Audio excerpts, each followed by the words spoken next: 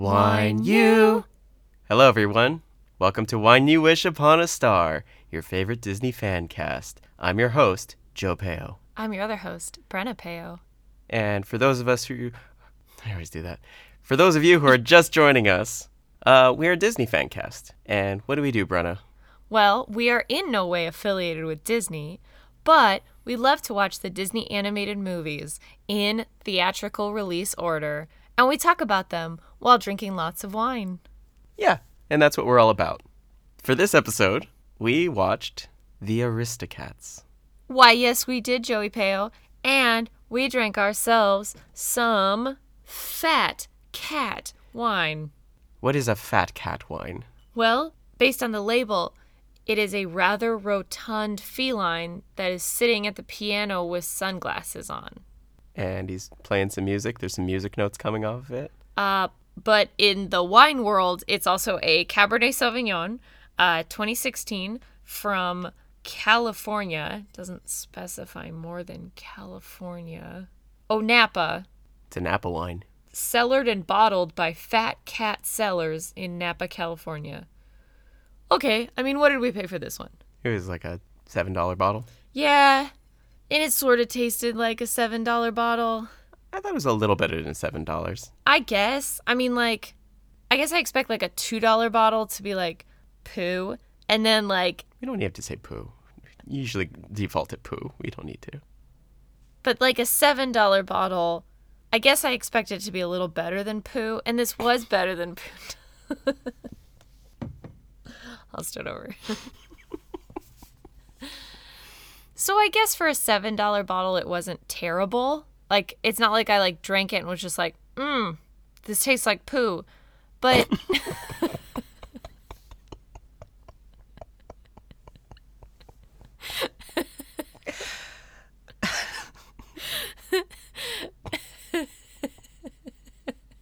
I'm really starting to think that because this is the baseline, you've drinking a lot of poo. let me start over. Maybe it's just the candlelight. Like, it's really getting me.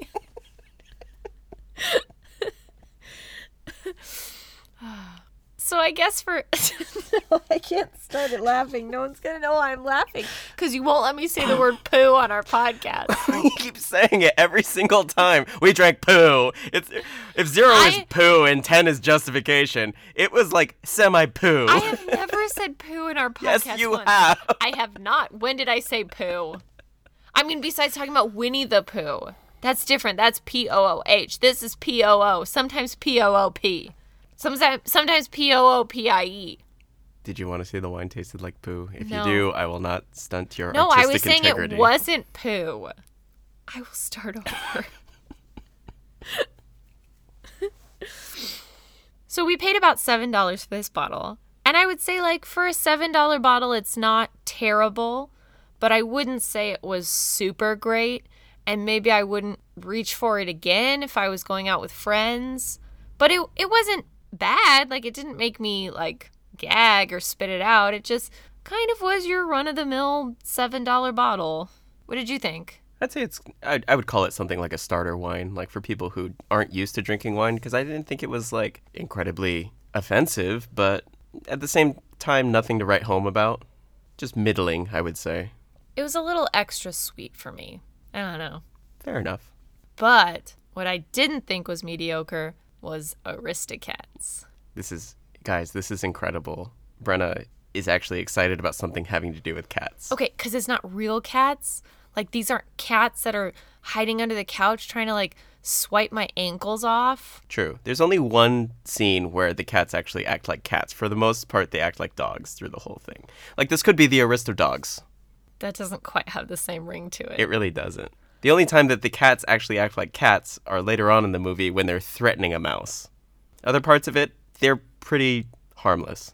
So let's jump right into the movie.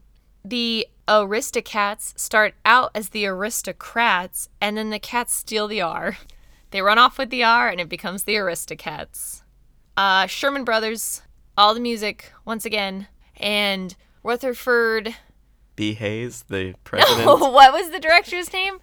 Wolfgang Reitherman is back directing. There we go. I was sort of close. One thing I wanted to point out is that the first credit that you actually see is when the song starts and you see the title, you hear this voice singing, and he's singing the song about, it's called it's the Aristocats. And this is the theme song. And the first credit to come up is that this song that you're hearing right now is being sung by Maurice Chevalier. So Maurice Chevalier, fun fact time. Oh, verse 1. Already out the gate. Whoa. Sorry,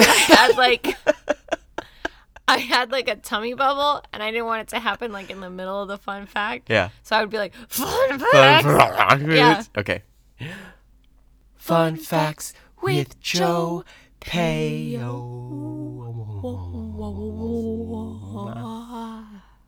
Fun fact. Yeah. The Sherman Brothers wrote the theme song, and they really, really wanted to hire Maurice Chevalier to sing the song. He is a famous French singer and actor. I remember seeing a film of his called Les Girls, which is a really kind of funny. Excuse me? It's like Les Girls, like Elliot, but LES, but it's an old musical, like one of those old or MGM musicals where there's a lot of dancing and a lot of colors and everything. And he's walking among them singing, and he's just, if you've ever heard a French singing voice from that time period, it's probably Maurice Chevalier. He was the inspiration for Lumiere in Beauty and the Beast. He has that voice, it's so recognizable, which I can't do right now because I'm bad at accents. You're usually a lot better. Usually. Unfortunately, at this time, Maurice Chevalier had retired completely from doing anything. And so the Sherman Brothers had to beg him to come out of retirement to do the song for this movie. And he agreed. And because of that, this ended up being the last movie he was involved with before he passed away. So this was his very, very last project, was the theme song for The Aristocats. Movie starts. It's Paris, 1910. Cats riding in carriages, carriages rolling down streets, horses with hats, butlers with jackets. It's quite the scene. The cats are very well behaved, and at the end of the carriage ride, they thank the horse, whose name is Frou Frou, for letting them ride on her back. The main lady is named Madam, and she goes into her giant house, and she says that her 3,000-year-old attorney will be arriving soon. There's a bit of a comedy bit. He falls down the stairs. Her house has an elevator. I'm not sure. I don't super enjoy all the slapstick too much, and this movie went a little more into slapsticky than I was willing to handle. The lawyer shows up, his old man George, and he's singing Tarara Boom Die, and he's just trying to get up the stairs, but he's also singing to himself, and he's trying to dance. Edgar's trying to help him up the stairs, and it takes a while for him to get up the stairs. There's this whole thing where he's pulling him up, and then he starts falling down, and he tries to steady himself on the rail, and he starts sliding down. It takes a little too long. Anyway, he gets up to Madame's room, and she says, "I'm so glad you're here. You're my trusted lawyer." And he's all over the place and saying, remember when we were younger and we used to dance and all the time? Remember us just dancing? And he's just dancing around for no reason at all. Well, no, but she's super into it, though. They lock eyes, and there's something between the two of them, because even the cats see it. Even Duchess is looking between the two of them. Although they really can't, because that's what we find out would be the antithesis of what the movie is about, which is that she has no family, she has no familiars, she's not planning on marrying, she only has her cats. She has invited her lawyer there to draw up her will, and she says, everything goes to my cats. Everything. My estate, my investments, stocks and bonds, everything goes to my cats. And then, after my cats die, it goes to Edgar, my butler. She says it's expected that Edgar's going to take care of them until they die, but once they die, the butler gets everything. He is eavesdropping on this conversation from his servant's quarters as he's trying to iron his pants. And he starts freaking out to himself. And he's saying, "Oh, I have to take care of the cats, but the cats are so young, and they're going to live forever, and they have 9 lives. I'm going to be dead before the cats are. I have to do something about this." And thus sets up the entire plot for the movie, which, not gonna lie, seems like a real thin plot for a movie. Because if you think about it, all you have to do is take care of 5 cats. Well, 4 cats in the beginning. And then you can have access to millions and millions of dollars, or Paris dollars, which are francs in 1910. I think so. Millions and millions of francs. And all you have to do is like set out food for cats. Like, you don't even have to take care of cats. Like, I mean, I've never had a cat because I don't enjoy dying of cat scratch fever, but I feel like my friends who have cats, like, they're not very high maintenance pets. Also, here's the thing. Edgar is maybe, about 40 years old? Yeah. And that's what I would guess. Of course, because he's taking care of the cats, he gets to live in the mansion. The cats, to take care of them, it would probably cost, in present-day American dollars, about $20 a week to take care of them, at most, to take care of 4 cats. And the rest of it, you live in the estate. You can buy your clothes, you buy your food, you can buy anything because this is all in the interest of taking care of the cats. It's not like the cats are making the spending decisions. You live however you want to while taking care of cats. But he's acting like he would still like live in the butler's quarters and have his like only his salary while the cats are alive. And maybe there's something we missed in the fine print of this will, but this sets up the weakest premise thus far for a movie. Because then he's like, well, obviously I need to kill the cats now. Which also, I'm like, so why don't you just wait till she dies? Because you can't have Madam's money until after she dies anyway. I was wondering about that too. So why don't you just wait till she dies, then just kill the cats? Because when he goes on his when he starts his plotting and everything, it doesn't really show that any time has passed. And so possibly this could be after she's already gone and then he starts scheming. But it doesn't, because she wakes up the next morning and she's like, oh, my cats are gone. So after Edgar decides to kill all the cats, or he doesn't even decide to kill them, he's like, well, I'm just going to get rid of them. Which, again, if you're going to get rid of the cats, you might as well kill them, I guess. He doesn't even kill them in the house. He's like, I have to take them. So he concocts this plan where he's going to put sleeping powder in their cream, which is he calls it the creme de la creme de Edgar. De Edgar. At this point, we start to get to know the cats, like the actual cats. And I didn't catch their names at first. It kind of had to be a little bit of them interacting. So there's the mother cat, which is Duchess. Uh-huh. There are the boy cats. There's Berlioz. And Toulouse. I assume Berlioz he's the musician, and Toulouse is the painter, and Marie, the youngest, is a girl, and she is like the singer. Ladies do not start fights, but they finish them. She roughhouses with the boys, and Duchess says that is no way to be a lady. Where's their dad? Gone. Also, cats, 3 different colors. Different dads? Marie looks exactly like Duchess. She's white cat, completely white. And then there is a black cat and an orange cat. I don't know how cat genetics works specifically, but I assume that they would take on the traits of the parents. Well, I've done extensive research into cat genetics. And you see that cats are not actually born in normal ways, and instead they are hatched in eggs burrowed under the earth inside of volcanoes. And so they're actually, the color they come out is based on how close to volcanic rock their eggs were buried when the mother flew in for breeding time. This has been Fun Cats with Brenna Payo. You just turned your head so far I heard your neck crack. Because I'm so confused. I think you're explaining pterodactyls from Land of the Lost. Oh, wait. Was that not what we're talking about right now? Cats. Pterocattles. Well, now that sounds like winged cows. I'm on board.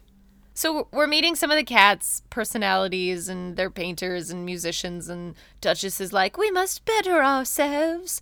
Then Edgar comes in with their creme de la creme de Edgar, which is he's roofing them.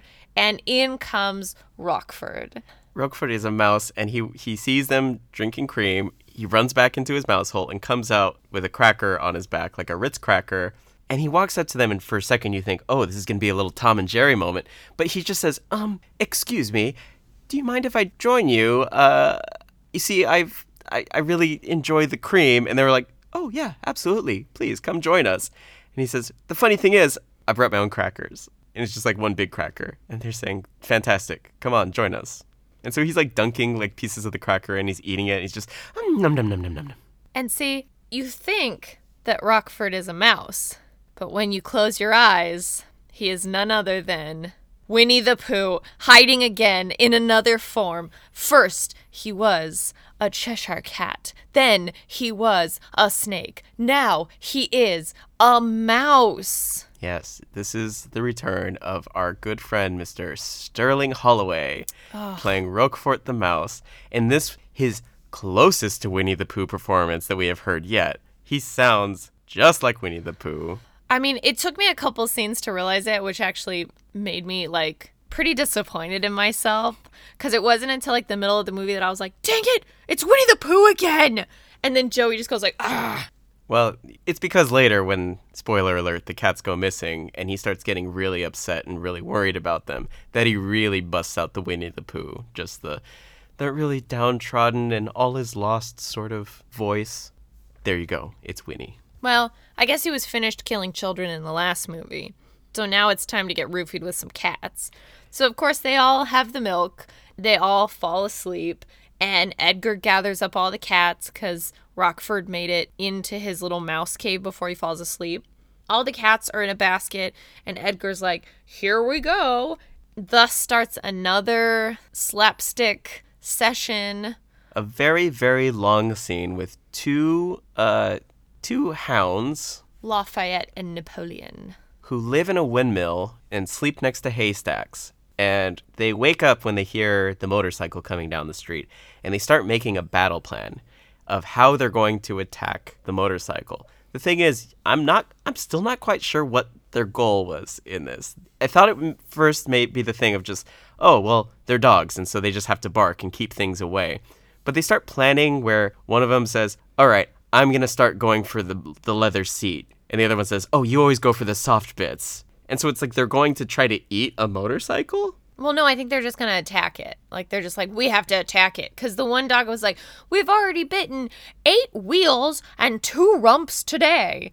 So these dogs just attack people when they come down this road, which makes me think, like, no one's killed these dogs yet. Like, I feel like if there was a road in my town where, like, I knew if I drove down it, 2 dogs were going to attack me, I'd probably get those dogs taken care of.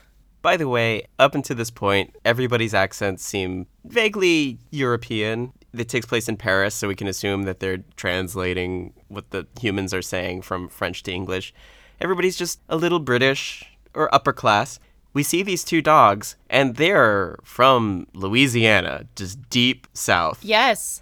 Like, deep south. How far did that motorcycle go? Like, it went into the bayou. Anyway, the scene is slapsticky. The suspenders are pulled again. The motorcycle breaks and then gets back together. I don't know, but basically the cats get left by a river in a basket, and Edgar makes off part of the motorcycle. Well, one thing that I wanted to point out, just because I was, at this point, I was uninterested because this obviously had nothing at all to do with the story. It was all kind of drawn out, a little like how we felt about Sword in the Stone, where it was just kind of a lot of slapstick. But I was trying to look and grasp for some kind of artistic integrity in this. But there are some moments where they're experimenting with some animation technique. Like when the motorcycle's kind of coming towards camera, there's this kind of 3D effect where it looks like the background is going further and further into the distance while the motorcycle is moving forward. That was really interesting, but it was really hard to kind of focus on that because it was just really quick cuts of just dogs chomping butts and stuff.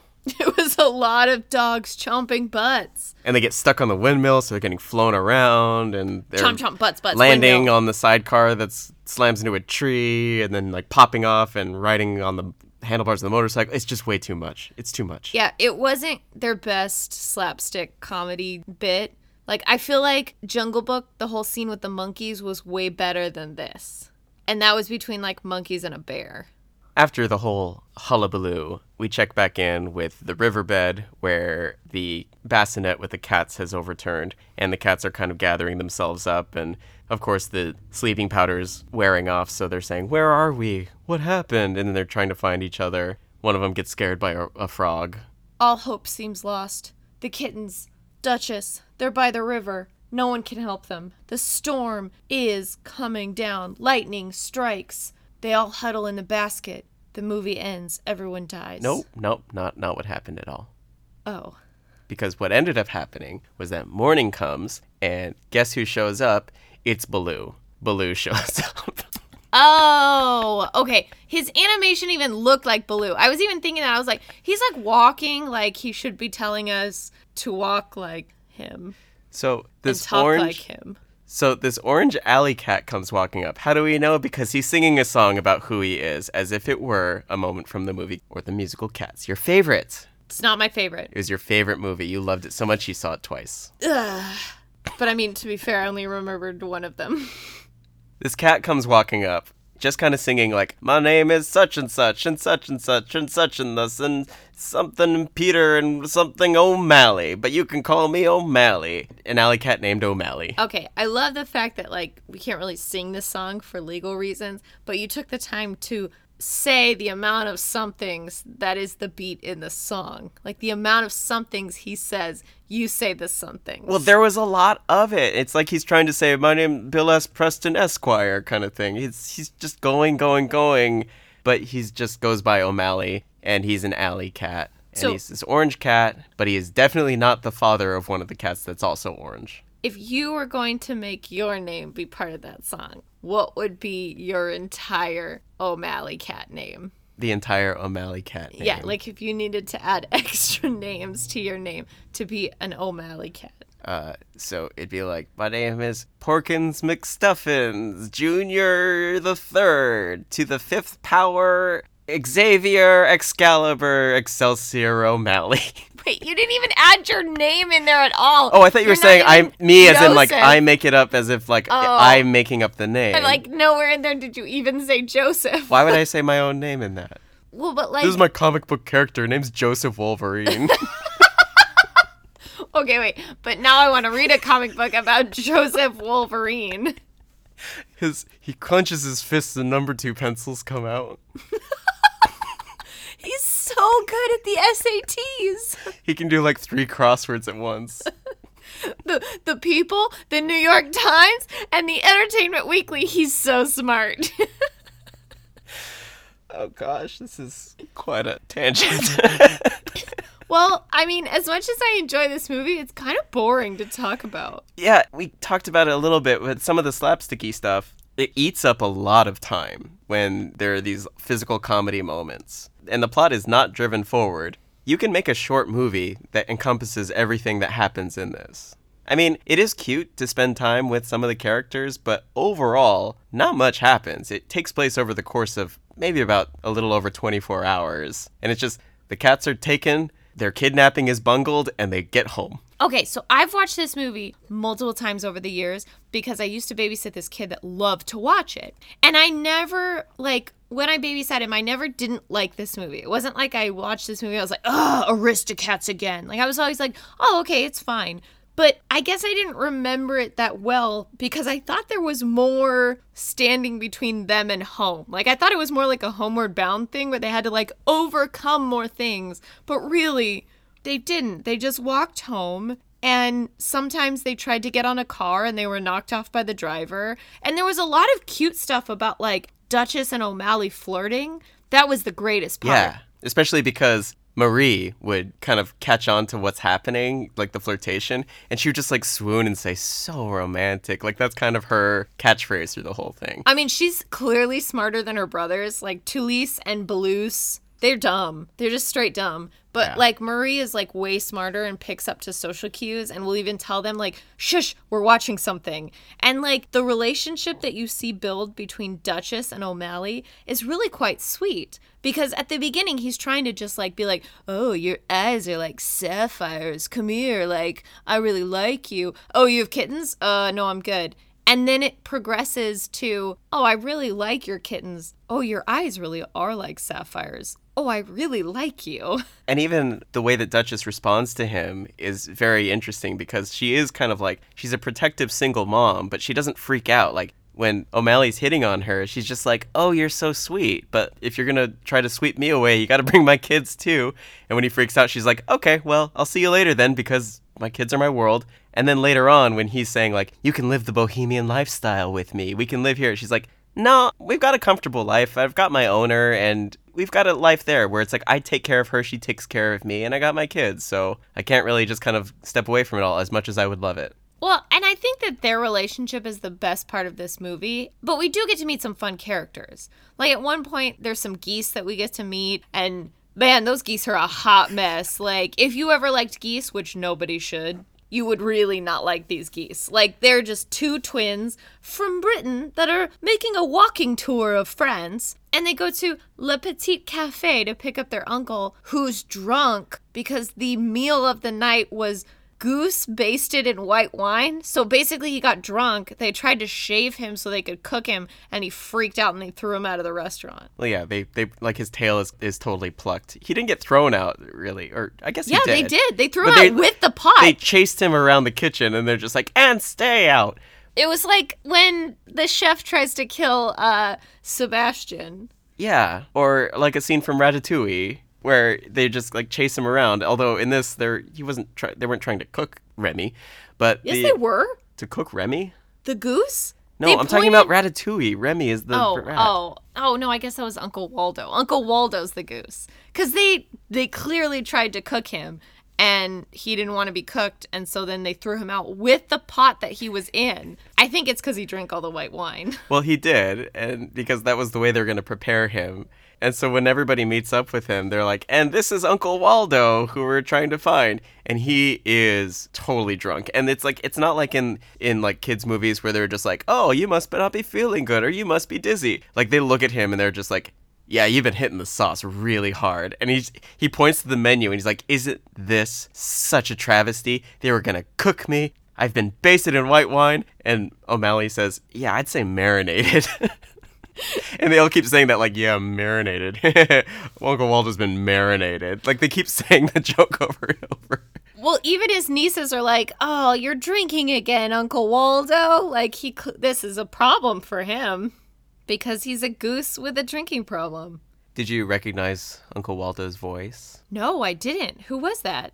His name was Bill Thompson. He was the voice of Smee and the voice of the White Rabbit. Oh, I did not notice that. He wasn't putting on as much of the, like he was using more of his natural voice, even though he was acting drunk. But this was the last movie he was ever in. Oh, did he die? I'm sorry, he did. Why are you I don't know. These are the facts. These are the only facts I could find on this movie. Why do you always tell me about people's deaths? It's only 2 this episode. 2 this episode? You're like the harbinger of death. That's not the harbinger. The harbinger says that death is coming. You're the future past harbinger. Present perfect. Of past person's demise. I'll take that as a compliment. I could not find a lot of facts for this movie. Also, adding to that, I had not seen this movie before, so I can't even say, like, hey, remember that scene that we all know and love? Because I had no idea what was going on. Well, there's only one scene that everybody knows and loves. It's the one where everybody wants to be a cat. That's like the main song of this. Even though I know there's other songs in this movie, everybody knows that one song because it's the psychedelic scat cat song. So after a long day of walking and waddling with geese and everything, O'Malley takes the cats to his apartment, which is kind of a ramshackle shack that's just been abandoned, just a house that's in the poor neighborhood, I guess. And as soon as they're approaching, he's like, it's a nice quiet place. And all of a sudden, like, jazz music starts blaring from it. And he says, like, oh, I guess Scat Cat's here now. It sounds like he's got a party going on. Well, he's like, we can go somewhere else. And Duchess is like, oh, heck no. Like, I want to go to the party. And it's kind of cool because she's seeing a different side of the world. And they're not, like, hammering the point down. But she's like, that music, I've never heard anything like that. And I really want to hear more. And so it's like 1910s in France and, you know, the beginning of French jazz. And she's just like, I'm interested. I'd like to see it because, you know, that she's classically, she knows classical music. And so she's like, yeah, I'm interested. Yeah, let's go check it out. So they enter the house, and that's when the big party is going on, and they're singing Everybody Wants to Be a Cat. So we get to see all the kittens learn all the instruments that the jazz cats are playing, and they're just like, oh, like Burloose, I don't know. The one kitten that starts with a B, he had been playing the piano before, but then he starts playing the piano like jazz music. And so he's like, oh, look at me. And we even get to find out, like in the middle of the song, Duchess plays the harp. And so she slows it down a little bit and starts singing this super sexy song about being turned on by jazz. That's a really cool part. And I was going to point that out too, because up until that point, it's kind of like one of those like firehouse jazz and just like, woo, we're all having a good time. And it's like a little raucous and they're like doing different things, like hitting the instruments with random objects.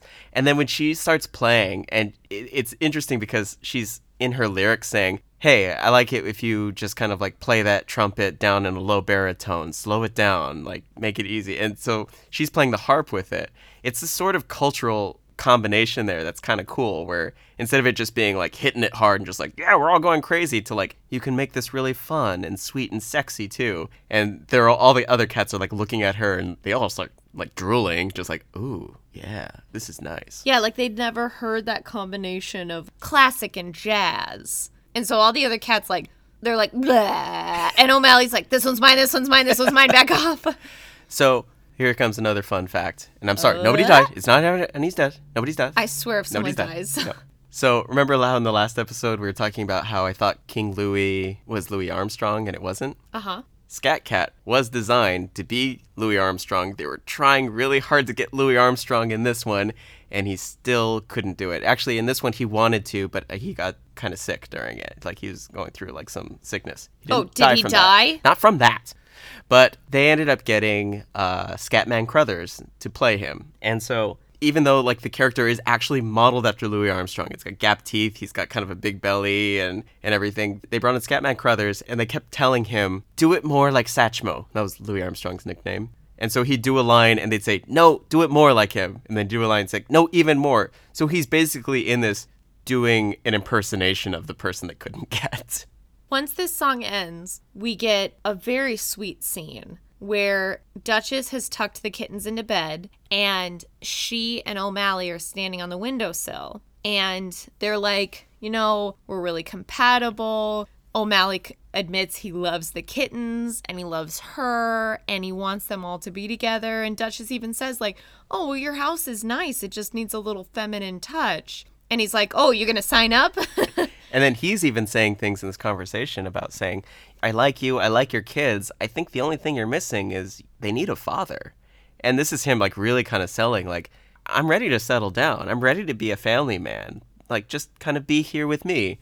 But then she's saying, we're on our way home. We have to go back home because we belong to Madam.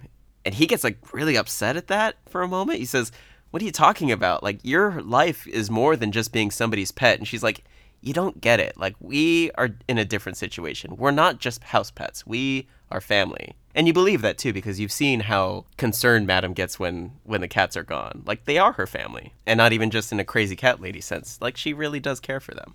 No, I mean, it's a crazy cat lady sense. It's just a rich, crazy cat lady.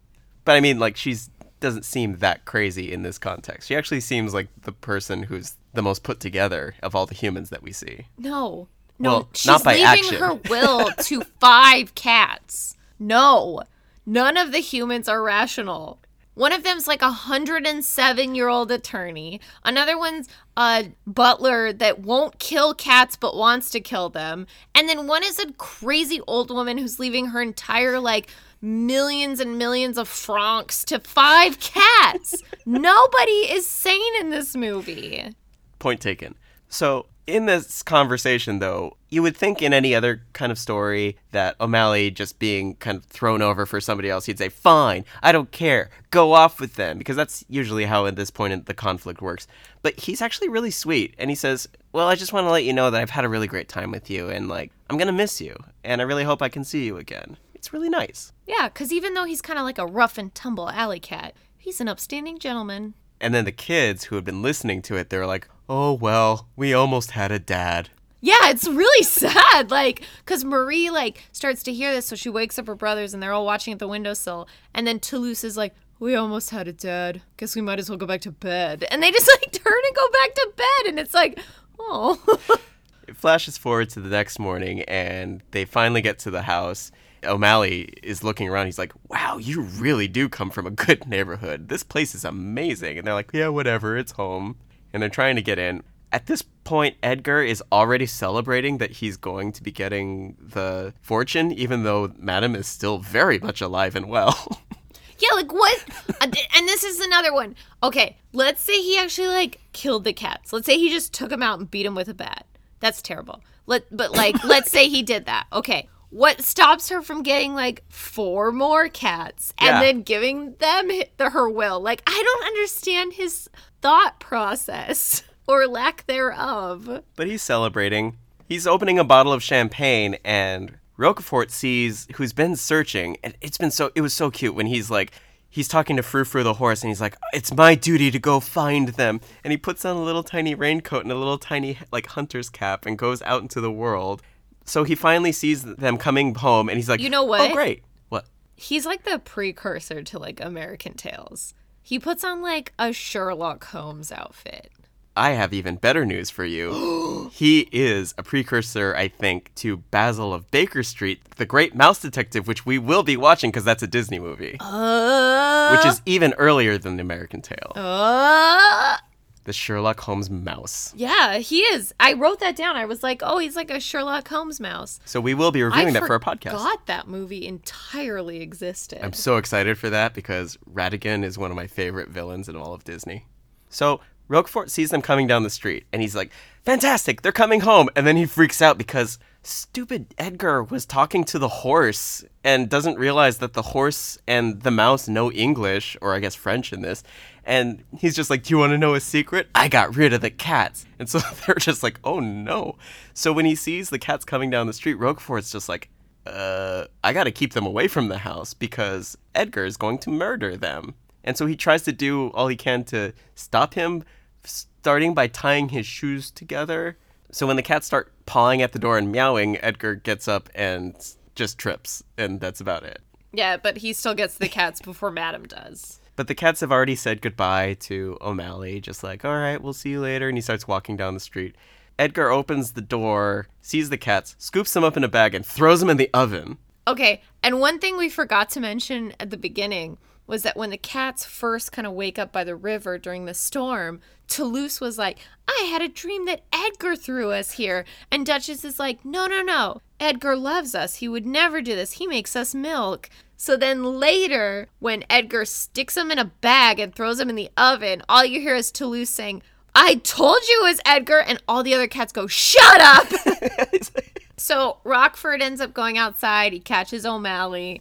And he's like, listen, blah, blah, blah, this is what's happening. They're in the oven, go help them. And O'Malley's like, cool, I'll go back there. You need to go get the alley cats. And Roquefort's like, huh?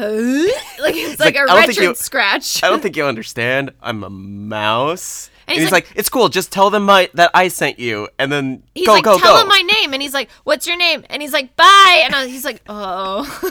He heard it one time when Duchess said, go find O'Malley. So, of course, it's like fresh on his brain. He's like, hey, O'Malley.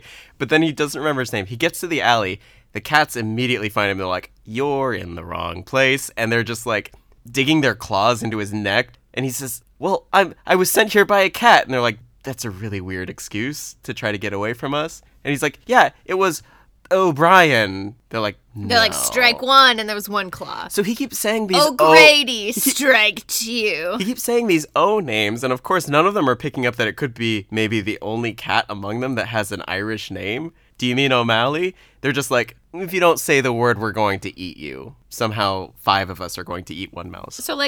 So he strikes out. The cats are like, all right, you're gone. And Roquefort's like, that darn O'Malley, I'm so bad at him. And they're like, O'Malley? Like O'Brien or O'Grady was that far from O'Malley? And then they're like, that changes everything. And then they go running off.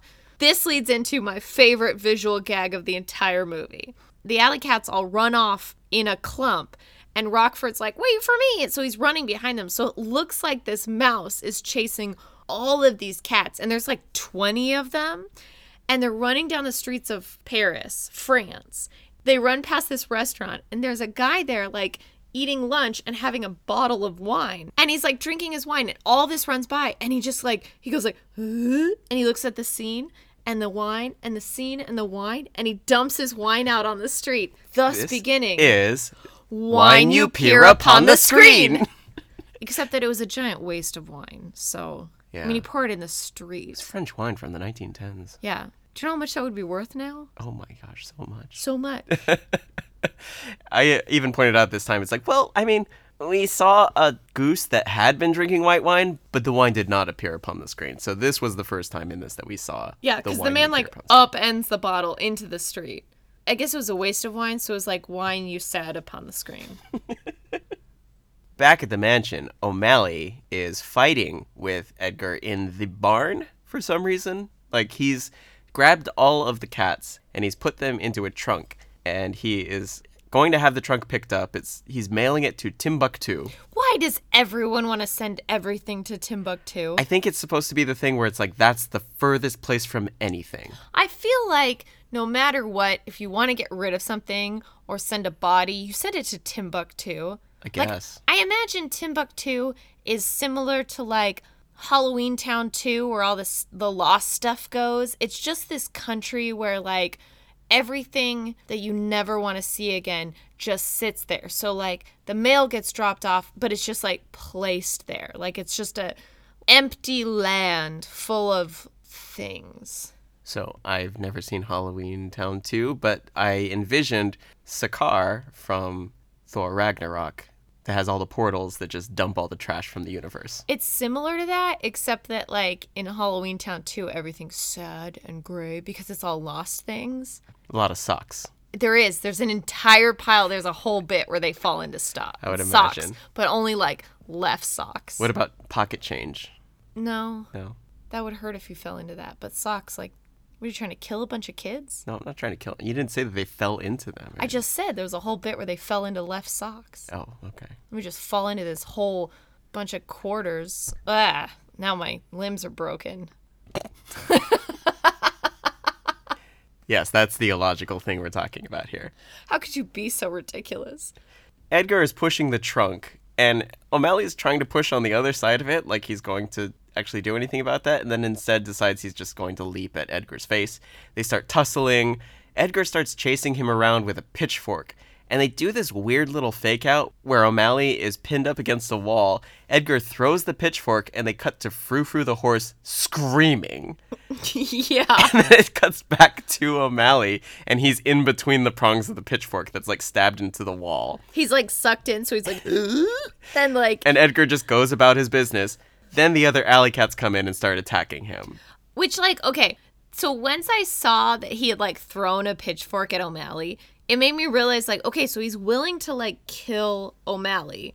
Why does he not just stab them when they're in the bag? Like, I don't understand the lengths he's willing to go without killing them. He's even going to ship them to Timbuktu. He's paying somebody to send live cats to the other side of the world. I imagine, like, it is not inexpensive to ship an entire trunk to Timbuktu. Like, the last time we shipped a series of books to Gillian, it cost me like $30, and that was just to Washington State. But this is Timbuktu is way farther. But this is like a whole trunk. Okay, I also have a follow-up question. Where is Timbuktu?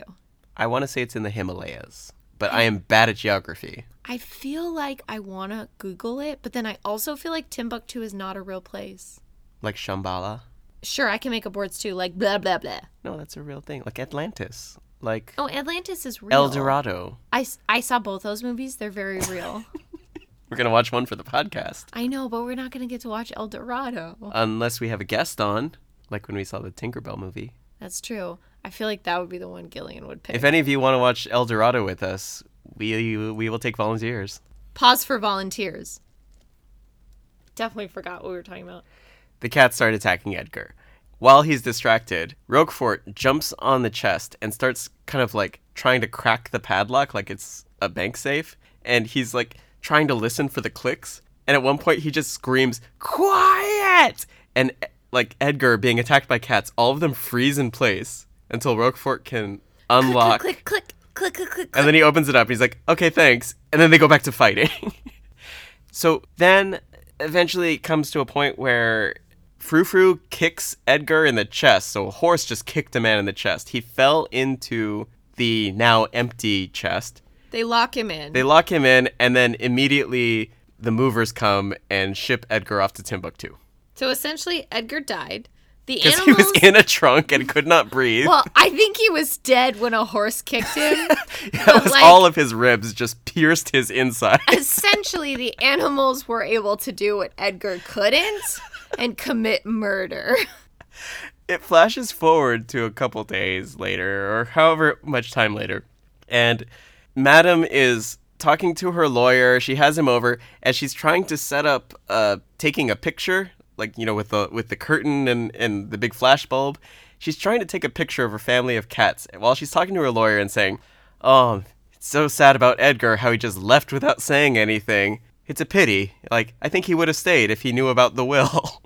Which, again, was like all of rational thinkers were like, again, you only have to take care of 4 or 5 cats and you get like a bajillion dollars. And she's like, obviously, you would have stayed if you knew about that. But, he ended up leaving, which there's somebody in Timbuktu opening a chest and finding a corpse.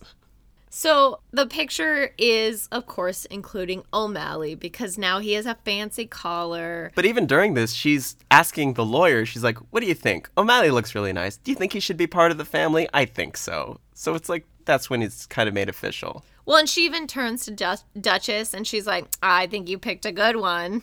After they're done, they start hearing jazz music coming from downstairs. And the lawyer, who's like, was big into dancing at the beginning, he's just like, ooh, that's some really cool music. Oh, that's really nice. Where do you think that's coming from? And she's like, it's coming from downstairs because I've also opened up my whole house for all of the alley cats. And it goes downstairs, and it's that psychedelic sort of everybody wants to be a cat, except it's in her living room with her fancy furniture all being used as bongos and stuff. And the drunk goose arrives, the 2 dogs arrive, the horse sticks his head in, or her head in, and starts singing along. She's singing Everybody Wants to Be a Cat, the dogs are howling in the distance, and there you go, that's how it ends. And I guess there was a whole thing with the dogs where one of them just kept wanting to be in charge, and at the end, he's just like, this seems like the end, but it's only the end when I say it's the end because I'm in charge. And then, like, the words the end, like, fly in and hit him in the face, and he's like, well, that's the end. Yeah, I wasn't a huge fan of all the, like, visual, like, buffoonery. I don't think it was as well done as other movies. Yeah, it was very silly and very strangely paced. Like, we didn't even cover the whole thing where Edgar decides to go back to the scene where he left them because he's trying to get his hat and umbrella back for some reason. That's like the thing that implicates him in the crime. But that whole scene, he becomes a haystack. That whole scene takes like 20 minutes. Yeah, and in a movie, wasn't necessary. In a movie that's only an hour and 20 minutes, they devoted a fifth of the movie to this like scene where he's trying to creep around these 2 sleeping dogs that he could easily just shoot. But again, like, if you're gonna go so far as to, like, sort of off animals, but then you don't all the way off the animals, like, I don't understand, like, where is Edgar's moral compass? It seems like that really should strangely be the actual lesson, where it's like, don't mess with animals unless you want to go all the way. It's also weird because he intentionally went back to get his hat and umbrella so that no one would notice he was at the scene of the crime, but no one's investigating anything. Yeah. Like, nobody cares. It doesn't say, like, in the news article, like, ooh, a mysterious hat and umbrella were found. It just says cats are missing. And that's it. And, like, the madam, I think, was the one who was like, find my missing cats. Like, so nobody's, like, investigating. So he's, like, going back to get his hat and umbrella, which, like, a very nondescript hat and umbrella. Just black hat, black umbrella. I don't like, maybe if it was, like, the license plate to his motorcycle at the scene of the crime, that might be a thing. But But, like, DNA isn't even a thing. So it's not like my hair's in that hat. It's like... It's just a hat. It's like that comedy bit where it's like you just need to not be at the scene of the crime during that time period. So, I don't know. Like, the visual gags were not... They did not strike up my alley cats, man. Yeah. I will say that strangely, just the cats were the most endearing part. It was like their interaction. Well, like, Marie was. Marie and the 2 other dumb cats, and, you know, they played together, but they weren't very cat-like. They were very puppy-like through the whole thing. It all just kind of felt like they were really dogs. Well, that's what made them enjoyable. I guess so. Because if it was a movie about cats, they would just hide in the furniture and then try to murder you. Or they would hide in the furniture. Like, they'd burrow into it, and then they would, like, sit over you as you're trying to sleep and suck your soul out of your mouth. So you see, we don't have any cats. Because we both still have our souls. So are those your final thoughts on it, that you just weren't into it? I mean, I wasn't against it. Like, it wasn't like I was just like, oh, this movie's the worst, I need it to be over. It was just like, I guess in regards to like some other movies, I just didn't enjoy the like buffoonery as much because I don't think it was as well done.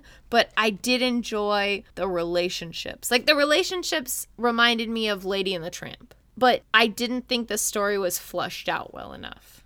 through the whole thing, I was thinking, like, this feels like a much lower stakes version of 101 Dalmatians, but they were like, but we did the dog thing, we can't just do that again, so let's just, like, put little pointy ears on them and make them cats. Although, here is my final fun fact about this. This is based on a true story. No. Okay, no, Well, it's not. That's no. like every horror movie is Okay. based on a true story. Okay, well, not, like, explicitly, like, beat for beat, that it's the same.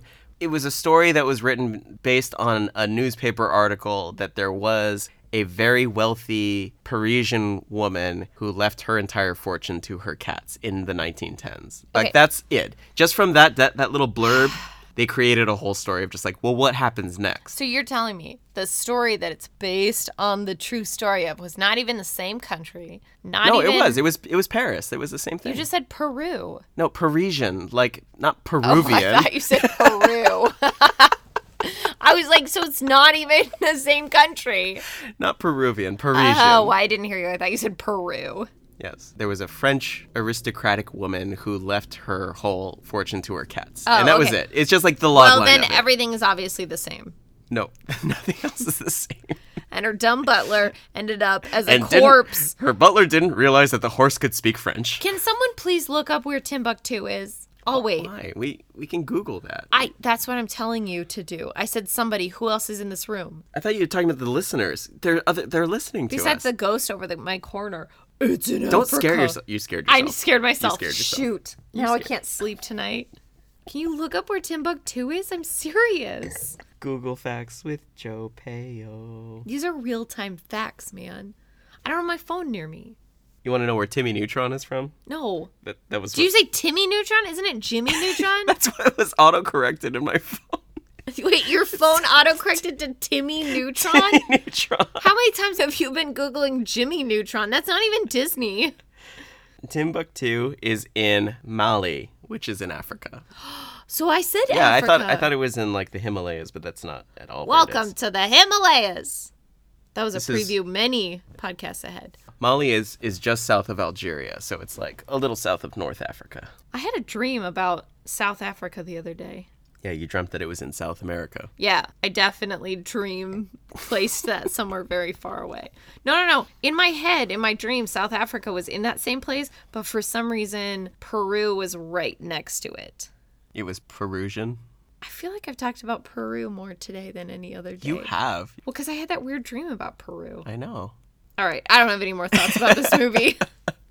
That was a weird geographical tangent.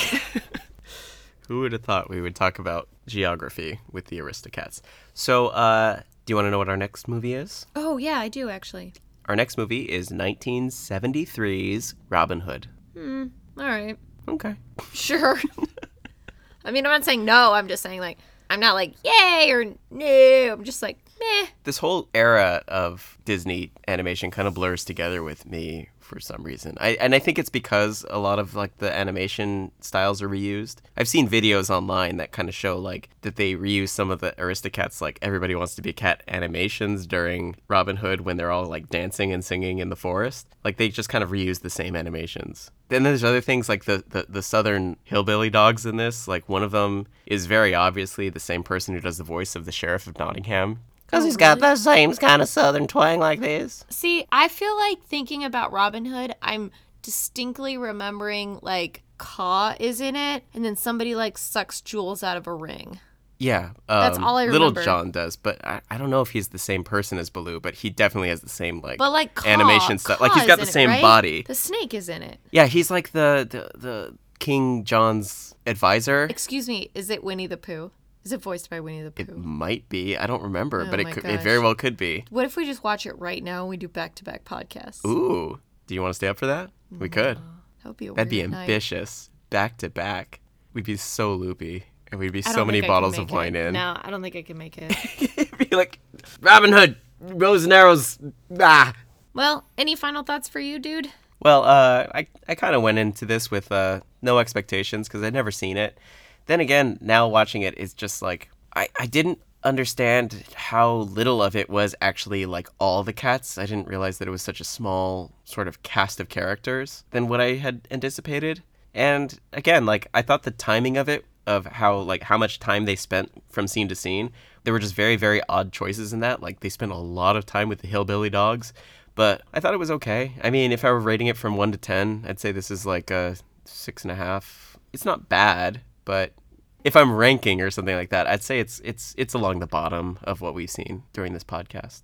Yeah, I thought I would like it more. I didn't. Yeah. That's that. So final thoughts are meh plus. Yeah.